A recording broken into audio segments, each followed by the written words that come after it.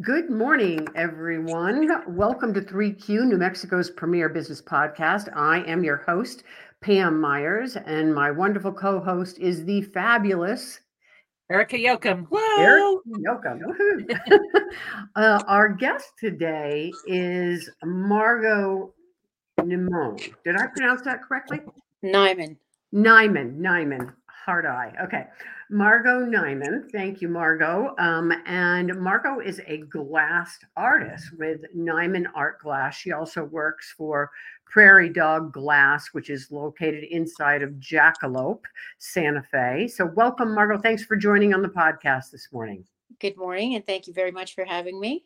So, how long have you been doing art glass work? Gosh, about 32 years or so. Yeah, long time. Yeah. What are some of the things that you create, or do you have a favorite like medium or type of I tell us? particularly like to do sculpture. So I have done some Day of the Dead sculptures. As a matter of fact, the Glass Alliance New Mexico is going to have their second show at the Sunport this year from I think it's December 1st to January 31st. There will Mhm. be about 40 New Mexico glass artists represented in 3 different showcases.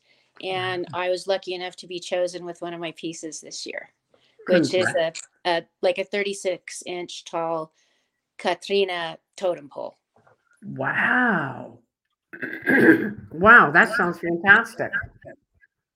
I'm Uh, looking at your site right now. I'm just like blown away. The Day of the Dead stuff is absolutely beautiful, but I'm looking at fish and octopus and chilies. And you could have a whole restaurant in glass. What a beautiful idea! yeah. Very cool stuff. Yes, that's one of our best sellers at Prairie Dog Glass. And actually, one of mine, I do contemporary Hispanic market most years, and also one of my best sellers at market. Wow. The chilies are great. That Beautiful.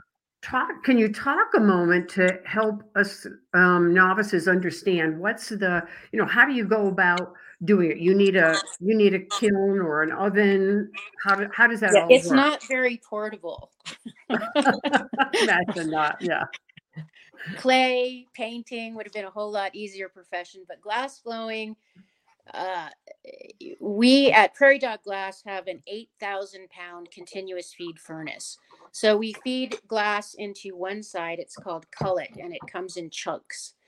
And as it melts, there's a reservoir on the bottom, and it refills the other side. So it continuously feeds the furnace. We don't ever turn it off. If we turned it off, the glass cools, the glass expands, the furnace would crack. So we shut it down maybe every 2 years to do needed repairs. Otherwise, the place is Wow. going 24/7, 365 days a year. So you take a blowpipe, you stick it in this molten pool of glass, and you turn to gather onto your pipe. And you continue the process until you get the amount of glass you want on there for the piece you're making. Chili peppers, one little gather in the furnace. If you're making a tall vase or a bowl, 3 gathers in the furnace, and then we layer our color on. We're open 7 days a week, 9 to 5. You can come watch, ask the glass blowers questions, or see Blown Away on Netflix. We'll give you an insight to the Oh, art of glass blowing. It's really fun. It's addicting, oh and wow. yeah. Is this is a weird question, but primarily like a male dominated field? Oh, As good. or is it are there more women in it? This is something I'm thinking of all the times I've seen the little shorts that I've seen, and I've never seen a woman doing it. So I think it's very cool that you're doing this and have been for 30 years. That's pretty amazing. But is it a mostly male dominated field? I would say it is shifting in recent years. When I started, it certainly was, I was I was the only woman that showed up regularly. And now we have quite a few. There's quite a few, happily. It's a changing field. And again, if you watch Blown Away, which it's a very small community, they just had the Indian market, and a lot of glass blowers come to Blue Rain. Prairie Dog Glass is very involved, bringing portable equipment for them to do demos out back. Mhm. And so it's a very small community. You know, we all know each other or have heard of each other, seen each other some way. And of course, I lost my train of thought. What was your question? Oh, Male dominated, female dominated. More Yes. females coming into the field. It is Yeah. definitely full of men, and yeah, but no, there's more women, happily. Yeah. Yeah. Awesome. Wow. Awesome. So do you need somebody there that constantly stokes that furnace, or once it's going, it just is automatic? No, we have to refill it with the cullet. You know, every day we'll put in a load. Mhm. And you know, if we're doing big pieces, I mean, some of the guys work huge. Mhm. Obviously, it's going to take more glass, and we have to refill the furnace. Got it. And right now at Prairie Dog, there are about a dozen different artists represented. We all do production work for the shop, and in exchange, we get to create our own work. And it has become more of a gallery in the last couple of years. A lot of work from the guys that are blowing glass have kind of changed the way the gallery looks. And we're having our first ever sale December 8th, 9th, and 10th. Everything in the studio will be 20% off. That's the studio work and all of the different artists that are represented. And I encourage you to look at the Facebook page. I'm trying to highlight one of our featured artists every few days on the Facebook page as we get to the show. Okay. All right. Wonderful. And that's Nimon Facebook page. Nimon Glass. No, that's the Prairie Dog Glass. Prairie Dog Glass. Okay. Yeah. Okay. Awesome. Wonderful. Very cool. And then, so how does one just start working in glass? I mean, that's kind of like you said. It's not like you know, oh, you see somebody painting in the park, and you go, "Oh, painting looks fun," and you go try painting. I mean, you got to like make an effort to go. You have to make an effort. Not burn yourself to death, and Right. Safety precautions, and now you know how to do it all. How did you get involved? I,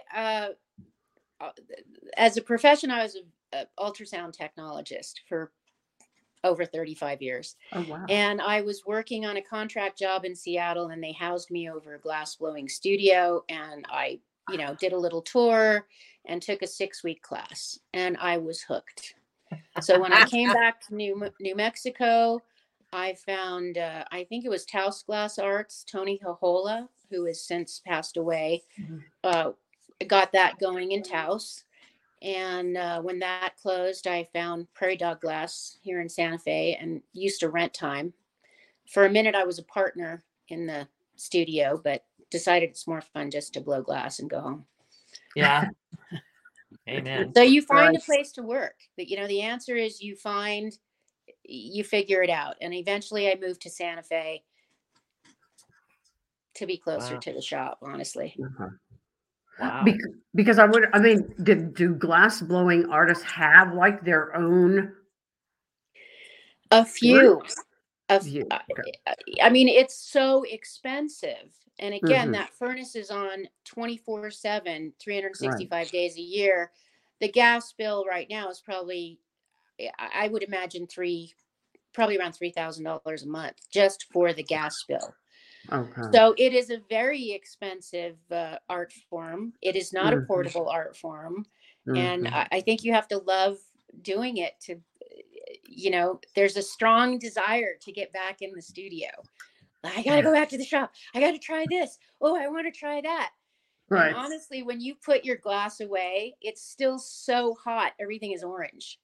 And so you think you know what the colors are going to come out like. And the next morning when you open the furnace and go, oh, it's a fantastic surprise. It's a fun art form, but not portable. So you can only control the color to a certain degree, is what I'm hearing you say?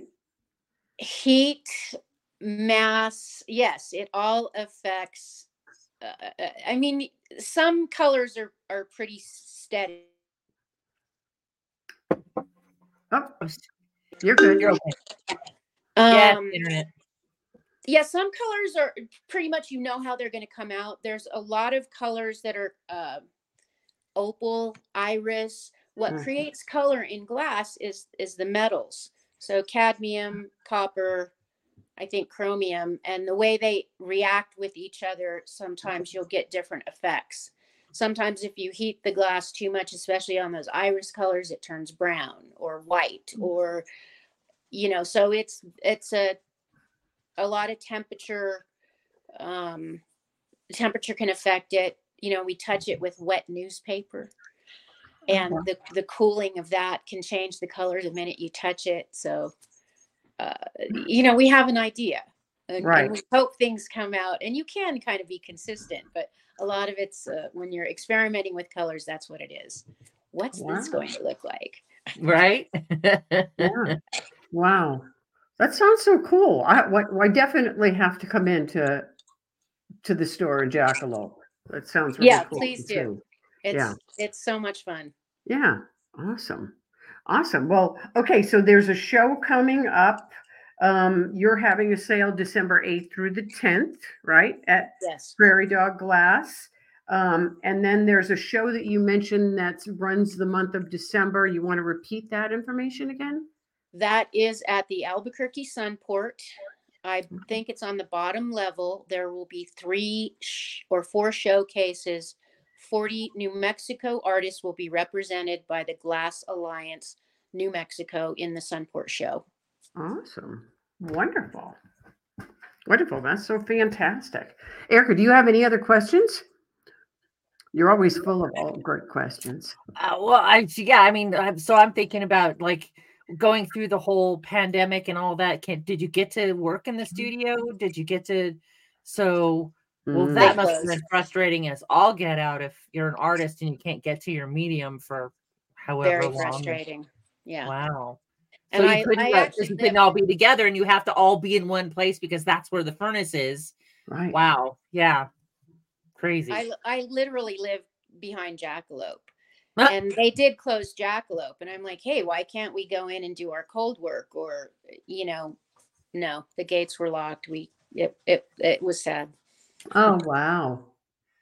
Yeah. Wow. Yeah. And like you said, it's not like you're just going to crack open your own little furnace and start working exactly. at home. You know? Right. Mm-hmm. This is not something you do in your oven at home. No. There was no pivoting there. Didn't sound like. No pivoting. I pivoted to construction and did work around the house. Half of the United States. I swear to God, everybody was like, that hole in the wall. We can fix that now. Yeah. Awesome. Well, Margo, thanks so much for popping in and being a guest on the podcast this morning. We really appreciate your time and information. Yes. And I'm going to put this up. I appreciate it. It was lovely to speak with you both. And that's where folks can go and look at beautiful pictures of your artwork. It's a Facebook page. Go take a look, and it's beautiful. It's beautiful stuff. I'm more curious. I want to go do a tour. Do I have to bring like sunglasses and come and take a class, Erica? I forgot to mention we do classes every day. It's a 1-hour glass blowing experience. Whatever you make, you pick up the following morning.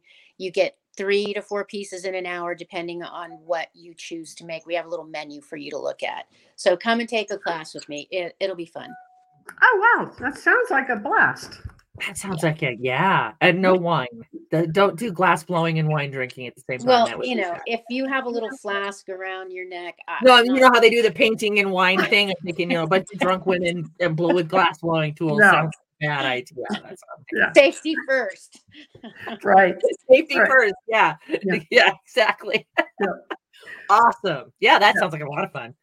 Yep. All right. Thank you so much, everybody. Thanks for listening. Please join us again for the next podcast. Thank you, everybody. Bye.